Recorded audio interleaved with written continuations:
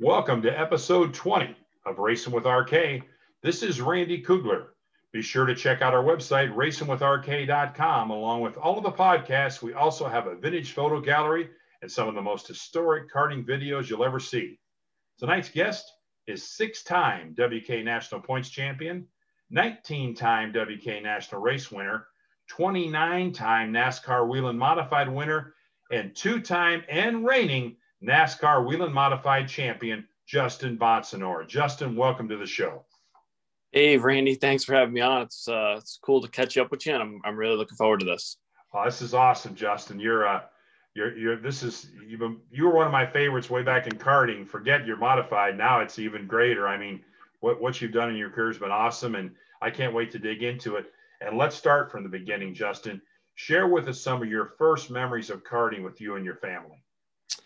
Yeah, it goes all the way back to the beginning. I was born into a racing family. My dad and his two brothers owned and operated, Bonsignore Racing Engines and the Bonsignore Kart Shop from the mid 80s up until I was born, and traveled to a lot of races as a kid before I was old enough to start, and watching my dad and his brothers and all of our customers at the time race, and finally was able to get my shot when I turned 8, and did a lot of travel with my cousin Kyle and his family, and we traveled all the WK races, the regionals, the nationals, just everywhere. And I got my start like everybody else at the local track, and had to kind of earn my keep there. We had a couple tracks on Long Island, a little bull ring oval that was really great. You could really learn the different parts of oval track racing and the finesse, and it was a bull ring at the same time, so it taught you to be aggressive, and it was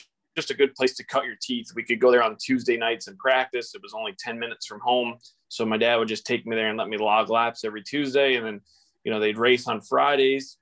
They had also Riverhead Raceway at the time, which is a short track for race cars, but is a super speedway for go-karts. Started racing there on an oval. And then we had West Hampton, which was a big road course that was built out of an old stock car track out at the east end of Long Island. And that was a great place to learn road racing. And that's what I did mostly for the most early parts of my career. I did that for like 2 years. And I remember my first national event was the Rockingham Thanksgiving weekend race of 1997. Had no idea what I was getting myself into. My dad and our late friend Jim Blythe, who was basically my crew chief in karting. He unfortunately just passed away just recently. So it's cool to talk about and bring stories up about him, because we just, were with his family not too long ago. But we went to Rockingham, and I was racing against guys like Tommy Van Cleef. He stuck out. I think he won. But I think back then it wasn't just junior 1 and then junior 2. I think there was like a 8 to 12 age group. And I remember racing against some kids that are a little bit older than me. Yeah. We were running good. And I do remember I got wrecked. That was like a quick left, right, left in turn 1, 2, 3, yes. I guess. And you had that short shoot before you got on the backstretch. And I got wrecked in the first right-hander, spun off the track, and learned that day right from my dad and Jim that you don't cry when you get crashed. That's right. Don't have a good day.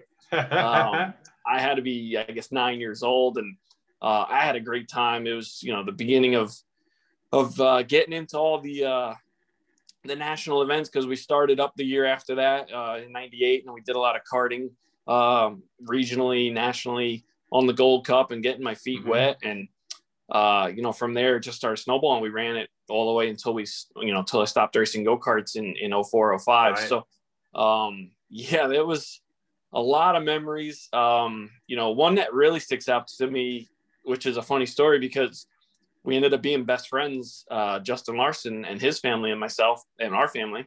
But we went to Jacksonville for the Christmas week. I think we ran Man Cup, and then the Gold Cup came in a couple days later. Something to that effect.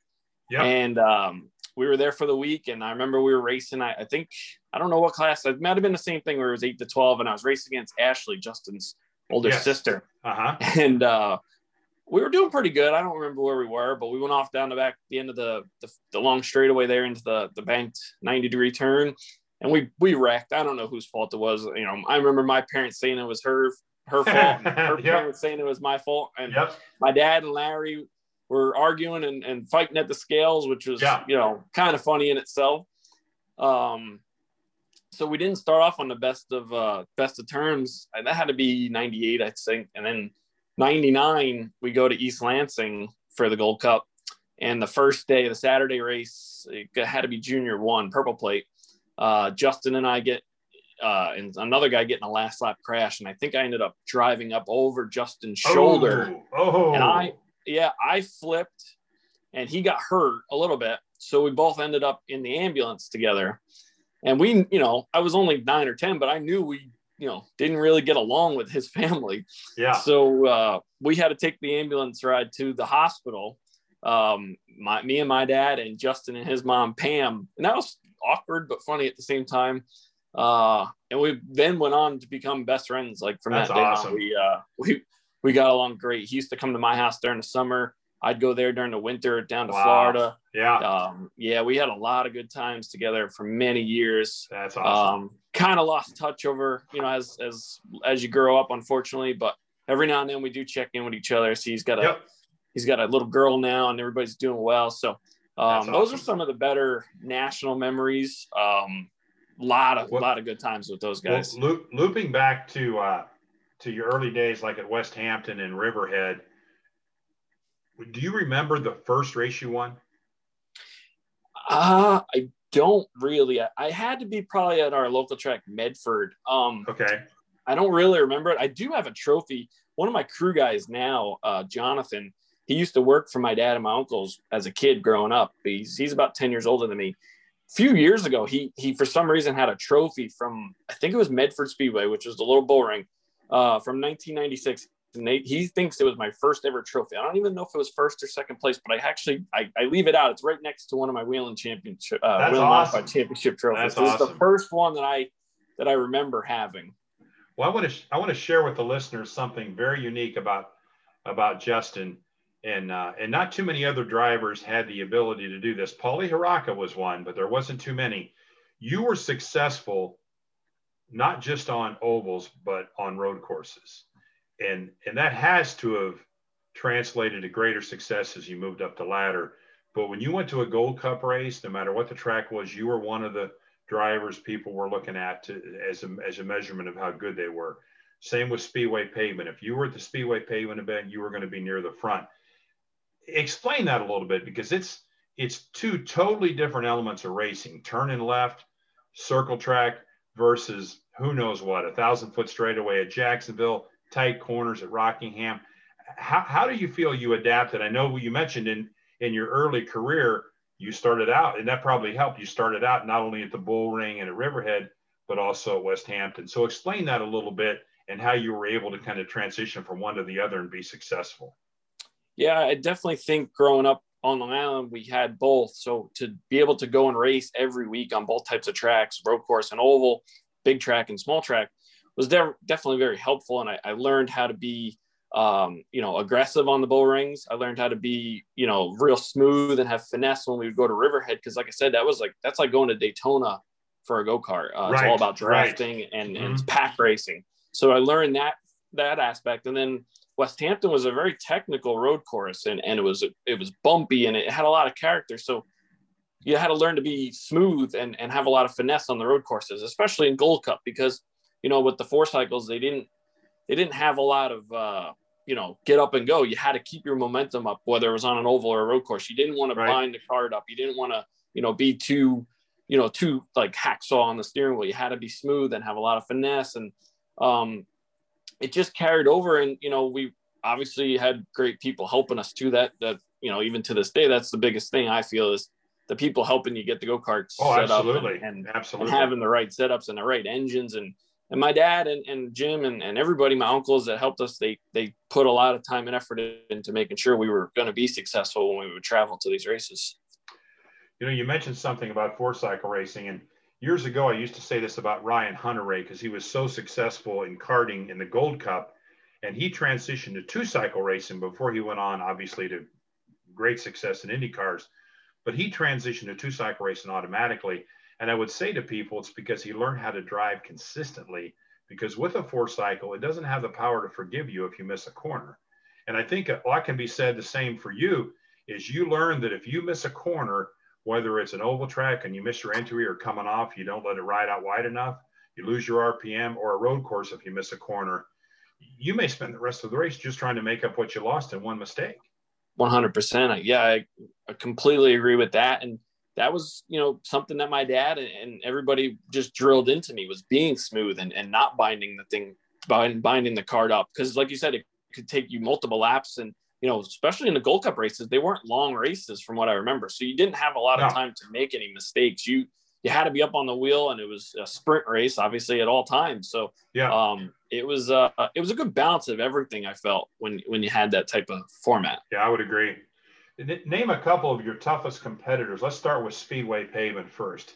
Well, if I said who were, and you don't have to limit it to two, but who were two of the toughest competitors you ever had to go up against? You mentioned Tommy Van Cleef, who, by the way, tagged on to the Facebook post. He was real excited about you being on the show. So I'm glad you called out Tommy, because I know he has a lot of great memories racing with you. I think that was more in the Gold Cup. But how about Speedway pavement? A couple of your toughest competitors. Yeah, Speedway pavement, I really only got into towards the end. It turned out I only went to a pavement national race because they went to Beaver Run, and my uncles and everybody that was in our little organization with the go-kart, with the business, said, you got to go to Beaver Run. You're a road course guy. You might be able to win against the senior. I just moved into seniors at the time. I was running stock light and stock medium. So, those times, it was like 03, 04. It was the Baker brothers, Jason Petty, those guys, Kerry Parnell, if you ran medium and heavy. Those three guys were the guys. And I remember growing up watching them. We used to read all the magazines every month, and I didn't get to go to a lot of the pavement races. I did go with my cousin to help every now and then, but just watching those guys, man, they are good. They are so good, and they won so many big races, the Briggs 300, all that. It was just, those were the guys you had to beat. Just unbelievable talents. So not too many people had the opportunity to race or watch a race at Beaver Run, but I always looked at that oval as Pocono. Correct.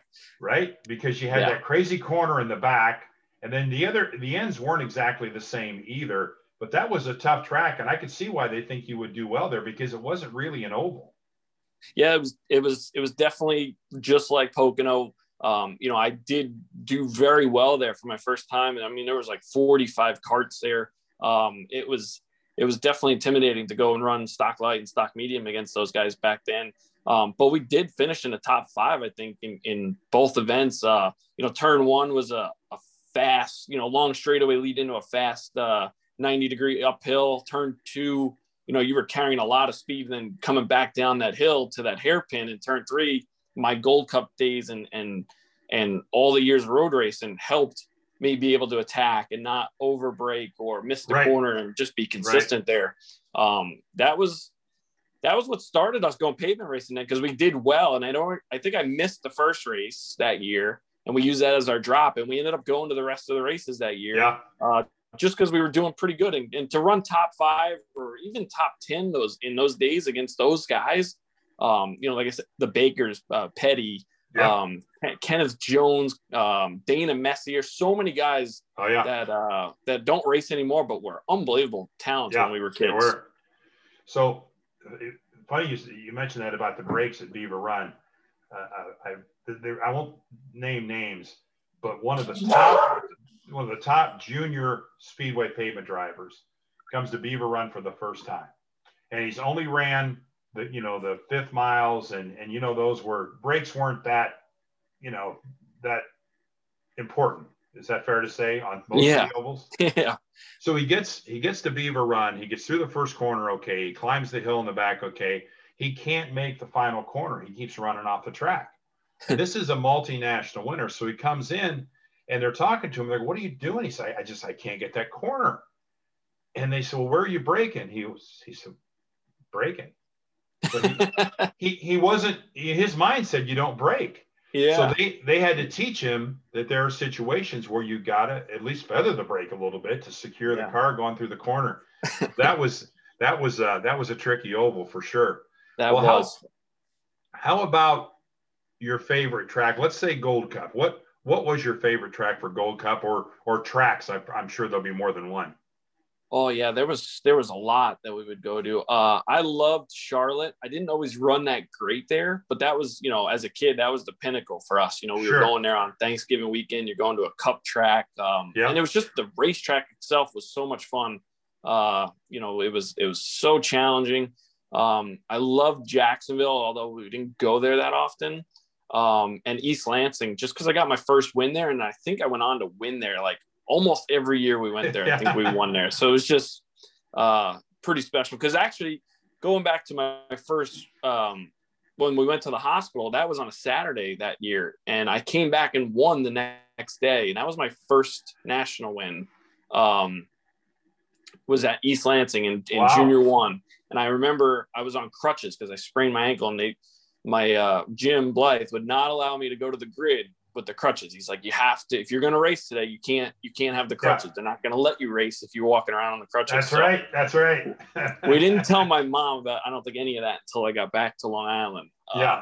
That I had any crutches. So I'm sure that went well. Yeah. That was a great track. So, a lot of the travel stunk. I didn't really like sitting in the back of the truck for 12, 16 hours, but those tracks, right. They were so much fun to race on. Yeah. A couple of your toughest competitors in Gold Cup. Definitely Justin Larson. We raced against each other every year that I raced on nationals until we both went on to stock cars. So he was by far the toughest. So I think if he won the light championship, I'd win the heavy, and vice versa for a few years in a row. He was hands down my best friend, but my biggest rival. You didn't want to, you like to see him win, but you don't want to see him win at the same time. Right. But there was so many good guys. Austin Hopper, he's another one that comes to mind. Drawing a blank. There was just on a few others, but there was a lot of guys. AJ Lane. There was a handful of guys that were just all in the same age group, and we would just race each other's guts out. In the competition, rarely was there somebody checking out on the field. The Gold Cup was so competitive that usually you had 4 or 5 guys fighting for the lead, and a lot of times in the tracks that had longer straightaways, a lot of lead swap on under drafting, like at Jacksonville or Camden. Camden had that long straightaway. You raced at Camden, I'm sure. Yeah, very successful at Camden. I love that place with the silos and everything. Yeah. Jacksonville, with the draft at Jacksonville, you could never get away from anybody. I actually remember we were racing there, and Stephen Brooks, he was another tough competitor. He's doing some dirt racing I see out in the Midwest still. But it was a rain race, and he had never won before, and we were 3rd and 4th coming down the back straightaway, and it was just about drying up a little bit, and I don't know why, but the leaders blocked completely to the inside grass, and we ended up passing them both on the outside before we got to the hairpin at the end of the straightaway. And he went on to win his first national. I remember his dad was like going crazy with my dad, crying and just so excited. Yeah. And you just never knew until the last lap or two. There was hardly ever a guy that just checked out and just dominated. It was usually a heck of a battle. You're exactly right. Well, I can't continue the show without telling you that I had 2 of your biggest fans on last year, Sandy Gregory and Tony Cirillo. That I finally learned what your podcast was, and that was the first podcast I listened to. Yeah. Was those guys. That was something. There were so many stories that I didn't know about that they told. I loved it. I was just sitting there eating dinner and just taking it in. It was great. We're all, let's say we're not on our final lap, but we've seen the halfway sign. Okay. So for us to look back on karting back in the day, it got emotional for all of us because we were bringing back some great memories. But I was just talking to Sandy the other day and talking about having you on the show. She was so excited about that. I know Tony thinks the world of you. Him and the Cirillo gang. They're some of your biggest fans too, man. I remember. For sure. I remember a lot of times Chris would hang out with you at the Gold Cup when you were racing too. So he's got a pretty good thing going right now with the Cup Kart series. Yeah, it's unbelievable. Like you said, Tony would be announcing at every race, and all the kids, especially Christopher, would always come to every race, and he would just be sitting at our trailer all weekend because we all grew up on Long Island, so we knew each other, good friends, and he would just sit there and eat our snacks all weekend long.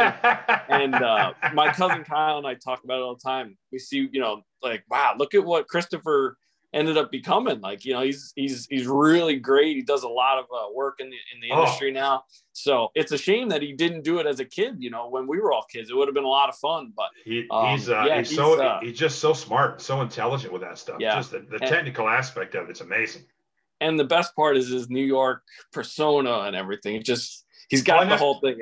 I never noticed that. He cracks me up with his videos. I love every bit of it. Yeah. I got to visit with him. I hadn't seen him in a long time. I got to visit with him at the Newcastle race last year, and it was really great to see him. And I think I'm going to see him this weekend. You know, we're having a Speedway pavement race. WK is bringing back the quarter mile where the 300 used to run. They're going to have an event there this Saturday, and then the Cup carts are running on the sprint track at the same time.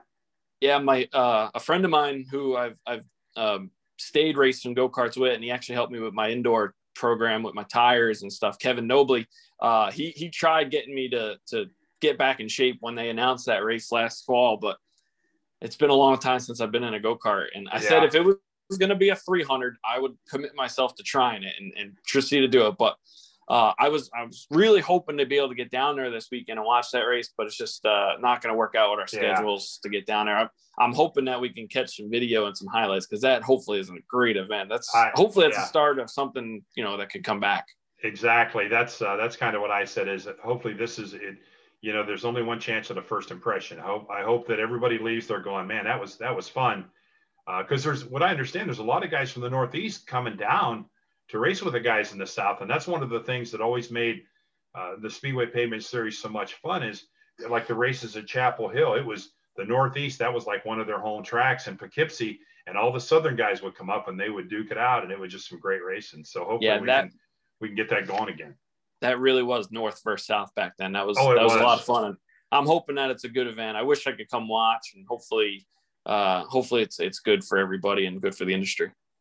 Yeah, I sure hope so. Well, just before we move on to the bigger cars, if you could just think about your biggest accomplishment in karting.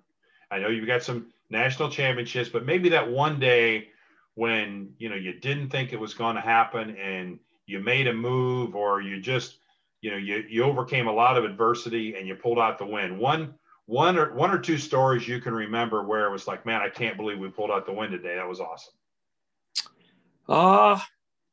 Yeah, you know what was probably one of those was my first national championship would have been 99 on the Gold Cup.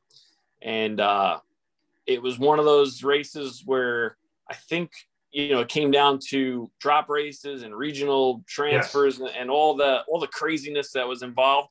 And we were trying to do the math ahead of time. And I was, you know, 9-10 years old, and probably just psyched myself up too much. And I've done that. I've done that just recently in the modified. So it's easy to do, and, you know, just trying to do math in your head. And I remember turn one, you know, like turn 1 or 2, whatever you want to call it at Charlotte, the double left, right, before you head back double the other 90s. way. Yeah, the double 90. Well, I shortcutted from the second left through to past the right to the third left. Oh no! I shortcutted all of it through the mud, and I thought I threw away the championship right then and there.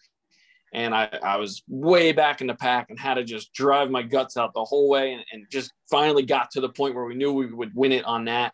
And I do remember Sandy was doing the math afterwards just to confirm it, because you never really knew back then. It's not like we had the technology we have now. You were doing it by hand most of the time.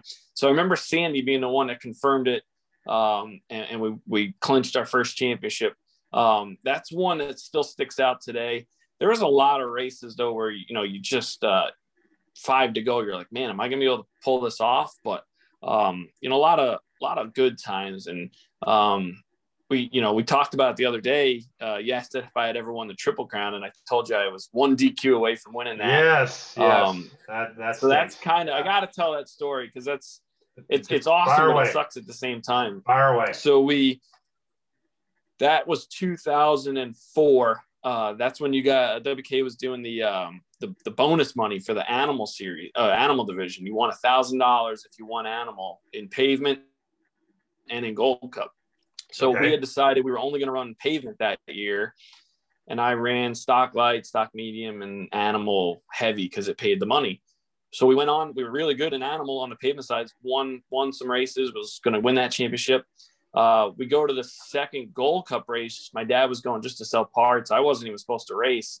And the Larsons had an extra go-kart. Ashley had two. And they go, why don't you race animal light and animal, go from there and see how it goes. So we go to Camden. We're really fast. We're like winning, fastest in every practice. We cough on the pole. We win the heats, all that. Turns out it was a restricted plate motor. The restricted plate motor we were running that we borrowed from Justin Larson that he was running in juniors. My dad took the plate out and left the gaskets on both sides of the intake. Didn't know there was a rule. We just started getting into the animals. Oh no! Well, somebody, I don't remember their names.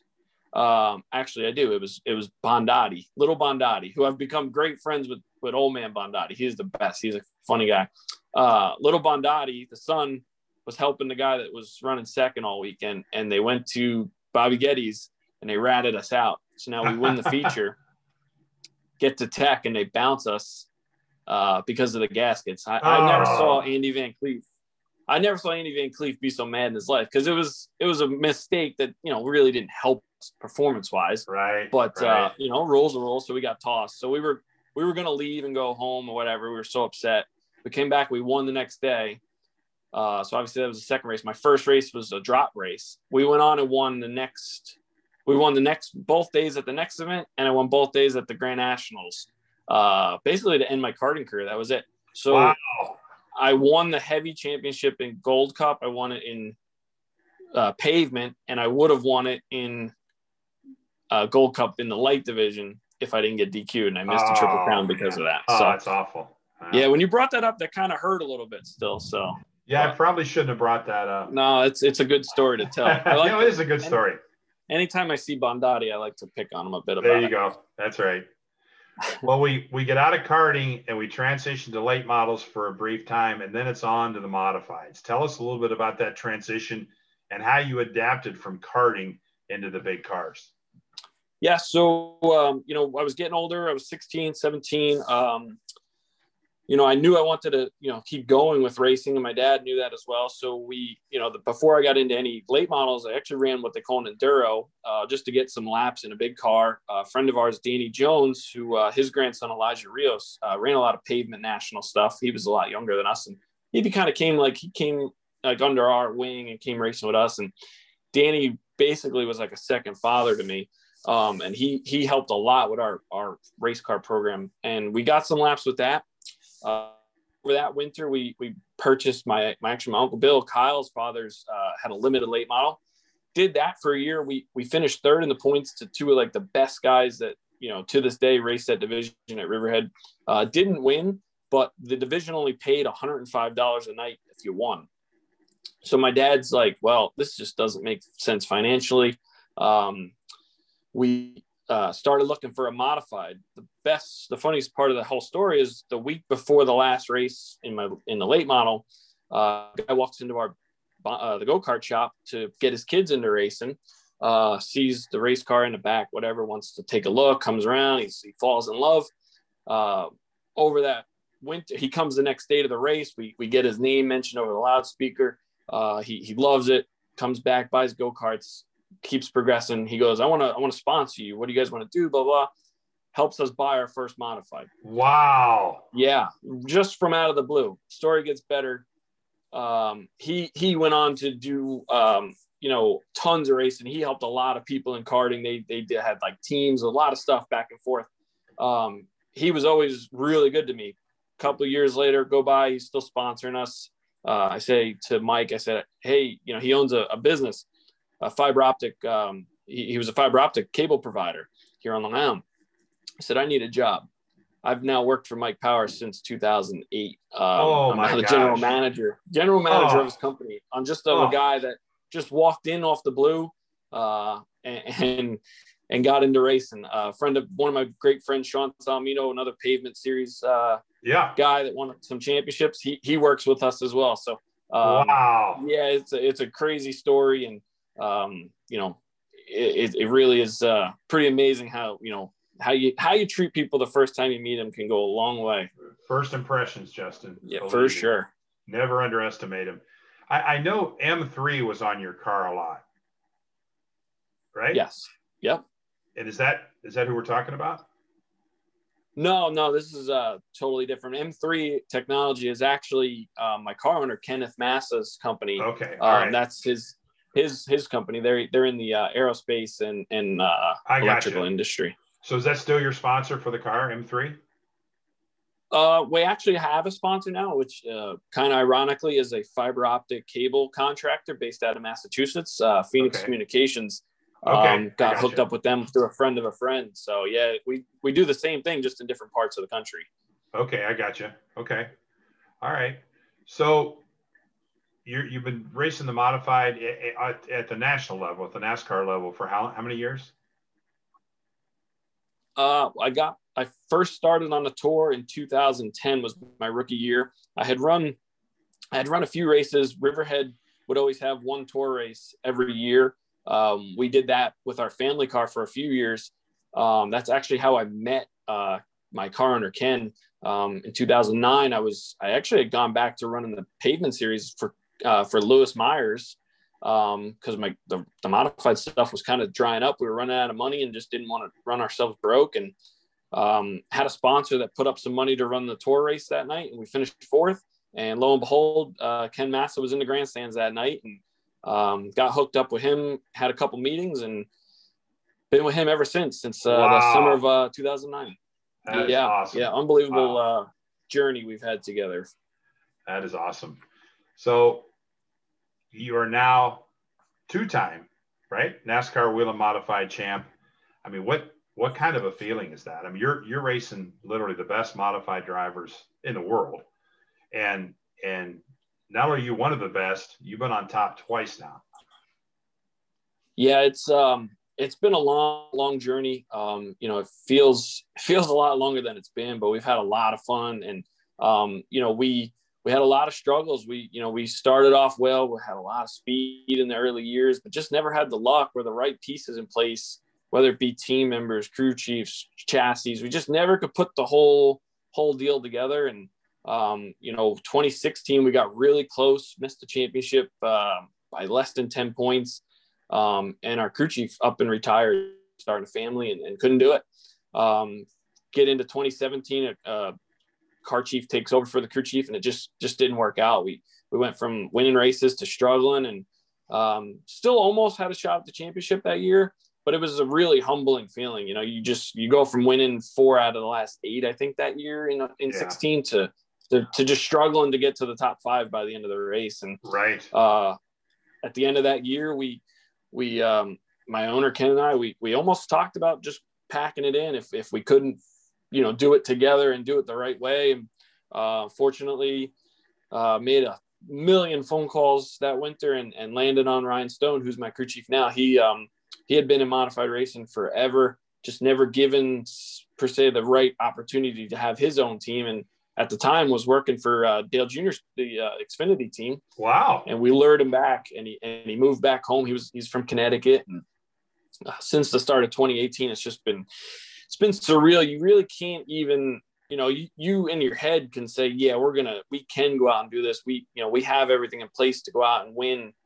That year we won 8 out of 16 and the championship. And wow. You think, you hope and pray that you can go out and do that, but it's never something you're like, yeah, I'm gonna definitely do that. So it's surreal to really, be on the run that we're on. We really could be having 3 in a row right now. We kind of had some driver error at one of the races in 2019 that cost us, but again, we learned from it, and it humbles you back down to where you should be. That's right. We just got refocused and went back out in 2020 and finished in the top 5 every week. So it's an amazing feeling. We race against some of the best guys. Ronnie Silk, a long time karting. I don't know how many time national champion, but he's one of our biggest rivals. He is one of the guys to beat on a weekly basis. Rowan Pennick, another guy that raced Gold Cup. He just retired recently, but there's a lot of karting guys, even local and regional karting guys that are moved into the modifieds now. And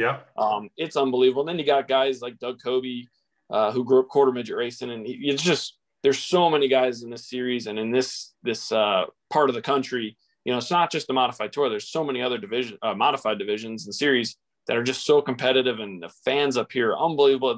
The whole thing is just it's a pretty cool thing to be a part of. Oh, no doubt. And look what Ryan Preece is doing down south. Yeah. How do I forget about Ryan Preece? Yeah, you know, that's a whole nother story. And as a whole community, you know, he was frustrating the race with at times because of how good he was. But once it didn't matter if you were a fan of his or not, when he got that opportunity to go down south the first time, and then he got the Gibbs deal, and then he gets the Cup deal, it's like we are all so proud of him. Oh yeah. Me and him talk.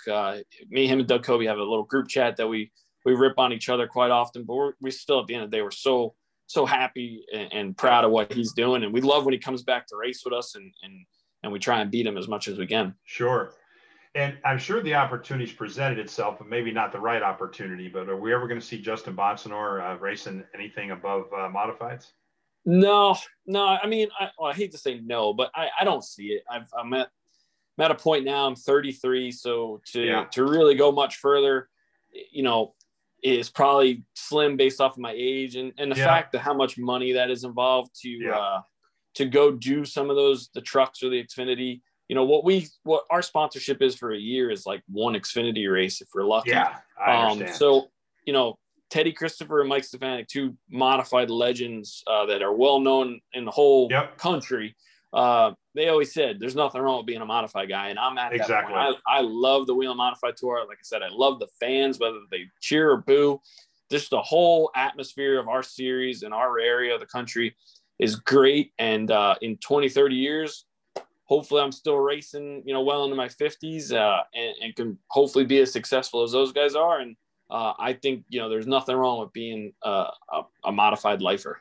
I want to tell you something. If you're in the Northeast, and I know this because I've talked to people and I've been there, if you're in the Northeast and you're talking motorsports and you talk NASCAR and you talk modifieds, you talk Cup, they're going to know more modified drivers than they are Cup drivers. And I guarantee you, they're probably going to know a Justin Bonsignore before they know a William Byron, and he just won this past weekend. That's just the passion up there. It's unbelievable. Oh, they are passionate, and sometimes it's great when they're on your side. Sometimes it's not so great, especially in the day and age of Facebook. But you know, they are great. You know, the stands are packed. We race on Wednesday nights sometimes in Connecticut at Thompson, and the stands are jam packed, 6,000-7,000 people. So it's a culture up here, and I'm just proud to be a part of it. Absolutely. And so the next question is, are we ever going to see you at Bowman Gray? You know, I would love to. It's just, I actually had talked to some guys. We had bought a hauler from a team down in North Carolina last year, and got to know them. And we were trying to piece something together, and then COVID hit. So I would like to reach out to them. I don't know if they have anything still available, but it's on the bucket list for sure. Before I quit racing, I will try it. I don't know if I'll enjoy it after I'm done, but it's something I want to check off the list and try and go toe to toe with Burt Myers and Tim Brown. Have you been down there to watch the races at Bowman Gray? I have one time. It was back in my rookie year. We were at Martinsville and we shot over there afterwards to go watch. And that's an atmosphere. Dude. We were sitting in the beer garden and having a great time, and just the people are leaning over the fence, cheering, giving the finger, you know, waving their arms. They are wild there, and it's unbelievable to watch. It's kids, it's teenagers, it's young adults, it's 60-year-olds, it's 80-year-olds, and they're just passionate, and they've got their drivers. It's amazing. But I think to a large degree, that's what you see up your way too. My wife had an assignment up in it was up in Connecticut, up towards the Massachusetts line. She was working there for about a month. So I went up to visit her, and I drove up to Springfield to the NBA Hall of Fame. And coming back, I saw the sign for Stafford Springs. I said, hey, I got to get over there. So, and it was like, I don't know, January or something, but the weather was okay. There was no snow on the ground. So I drove over to Stafford Springs, and boy, talking about being out in the country, my gosh. Yes. Yep. But I got there, and I can't remember his first name, but Jack Arut's brother. Mark Arut.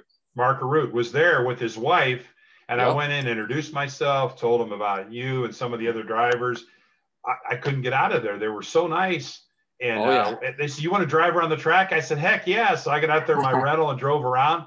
But I'd love to get up there and see you guys race sometime. I think that, to me, that's, not to knock NASCAR, because NASCAR has been so glorified and it's grown for the masses, although they're struggling with that right now. But if you want to see some real racing, an open wheel modified race is going to get it done for you. I mean, you guys put on such a show.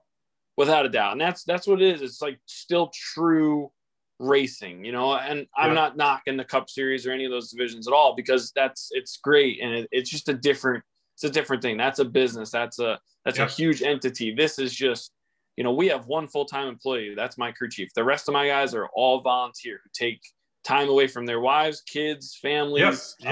They take their vacation days to go racing. So we are to the core, hardcore short track racers that just want to go out and race each other's guts out. And modified racing on top of it, we have Nerf bars, we have bumpers, and we use them. It is aggressive, but it is good. And you know what? Me, Doug, and Kobe, and Ryan Priest, and Ronnie Silk, we're all want to beat each other just as bad as the other. But you know what? We get out and we have a good time 90% of the time with each other, except for the one time with Ron where we didn't talk for a while. But other than that, I mean, we'll race each other's guts out. We'll be rough with each other, but we're all friends, and we understand that it's not our livelihoods after that at the end of the day. Exactly. You keep it in perspective, Justin, and you're a fine young man, and your family. I know your family was always so good to me when I was president of WK, but one of my fondest memories, and I go back to Chapel Hill, and I did it at a lot of the tracks, but I'd always find your dad at Chapel Hill, and I'd walk by to say hello, and he said, come over and sit down, Randy. And, I'm not always the most popular guy, right? And I'd go over there, and your dad would sit and talk to me for all day long if I let him, Yeah. And well, he could talk somebody's ear off, that's for sure. But he can, but it meant the world to me, And you guys got a good family. And you talked about, is it your cousin Kyle, right? Correct. Yeah, Kyle. And Kyle, you race karts together with Kyle, but now Kyle's racing modifieds with you. Yeah, we race on a tour together. It's a lot of fun. We haven't really raced each other, say, heads up. Actually, we did a little bit last year. Finally, for the first time, like his team's building, and he won a race a couple years ago. He won, and I clinched the championship on the same day. So that was awesome. He knocked me out of the way to do it, but that's a different story. But yeah, Kyle and his dad, Bill, they've been building a great family team, and they're getting better by the week. So by the race. So I'm excited for them for this year. Hopefully they take another stride forward. They ran in the top 5 almost consistently last year. We just haven't really had that day where we're going to battle each other for the win. So if it gets to that point, that's going to be fun and exciting as well. Yeah, definitely. I gotta check the Wheel of Modified schedule. I'd love to get out to see one of your races. Yeah, that would be awesome. We would love to see you. Oh, I'm sure you don't remember, but I was at Bristol a couple years ago, and I went in the hauler, and you were focused, and I went in and just said hello to you, but you probably don't remember. I do remember that. Yeah. Yeah, but that was the one where I think you were running second, passing for the lead, and you got together with the leader, and you did a right 90 into the wall. Oh yeah. If you came by afterwards, I probably don't remember. I'm sure you tore it up bad. You were running strong, but that's part of it. But yeah. Well, Justin, this has been great. I always finish up our podcast with this question, and we're going to loop back to karting. But the question is simply this: what has karting meant to you over the years, and what does it mean to you today? It means everything. It taught me what family was. I've grown up in a great family. My mom, my dad, and my brother. We mean the world to each other. But the karting family and all the friends, and they're not friends. They're family. Everybody you met that you became close with, the Larsons and so many of the other families on all the other series, the Nocellas, the States, the people that we would travel to and from every race with. They became family, and it showed you how to be a part of something, a part of a team, and look into other people's lives and just expand your everything. We did everything together with my family, traveling to these races. It keeps, people say all the time, all those times traveling keeps your kids out of trouble. You know where they are. You're enjoying them. You're enjoying them and watching them grow up. And hopefully one day I can do that with kids when I have them. karting means everything to me. You know, I got out of it. I did some indoor racing in the Northeast with the karts for a while. Years ago, when Riverhead still had go-karts, I was the chief steward. I just, at our local club, I tried to just give back in any way I could. I would try and sponsor some kids for the big money races with a couple tires, and just, you know, try and give back to the community and see the community stay going and be successful. You know, it gets tough as you get older, but it's unfortunate because karting is dead here on Long Island. There's no tracks at all for them to race at. You know, they have some other divisions that they can, but to me, there's nothing like go-karts. And from the family side that I just talked about to the learning how to become a racer, you know, you learned so much in those days as a 8-9-year-old kid on, you know, how to present yourself, how to become a better racer, just so many life lessons that you learn, and you did that with your family. So I thought, you know, that's just the best part of all of it. I missed all those days. I hate the day and age we live in with the phone and everything being so easy.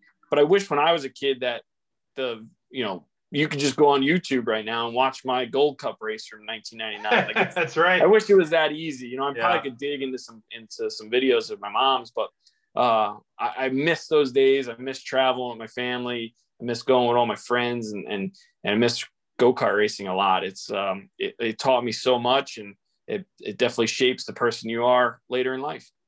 That's awesome. Well said, Justin. Any closing comments before we wrap this up? No, I've been looking forward to this, you know, since, you know, I've been listening to a couple of your past ones. I need to listen to Chuck Cafaras. He was a good friend as we grew up, but, you know, been listening to some of the podcasts when I get time. And when you messaged me to do this, I was like so excited right away. I've been looking forward to this now for a couple of weeks since we first spoke, and really appreciate everything you're doing to keep people in touch. You know, like it's hard to say the old school guys, but it's cool to catch up with some and listen to stories of the old school guys from when I was a kid, and get their perspectives on things, and really appreciate what you're doing here. And, you know, hopefully we can get you to a modified race again pretty soon. I got to start looking at your schedule, and it's somehow I've got to incorporate it. I've got to somehow spin it that my wife thinks it's going to be a vacation. And oh, by the way, I got a buddy of mine racing. Maybe we could go to the races that night, right? Yeah, of course. You gotta play both sides. That's exactly right. Yeah. Well, listen, Justin, I tell you, I'm so proud of you. I'm sure your mom and dad are proud of you, but you turned into a fine young man. You're a hell of a shoe. I'm real proud of what you do on track, but maybe as much, if not more, how you are off the track. You're a class act, and you should be proud of that, because you've really come a long way, and you're a great success. And to come out of WK makes me feel good. So this wraps up another episode of Racing with RK. We want to thank our special guest, Justin Bonsignore. Be sure to say a prayer for our law enforcement, firefighters, first responders, and hospital workers. This is Randy Coogler, and remember, racers don't last forever, but racing memories do.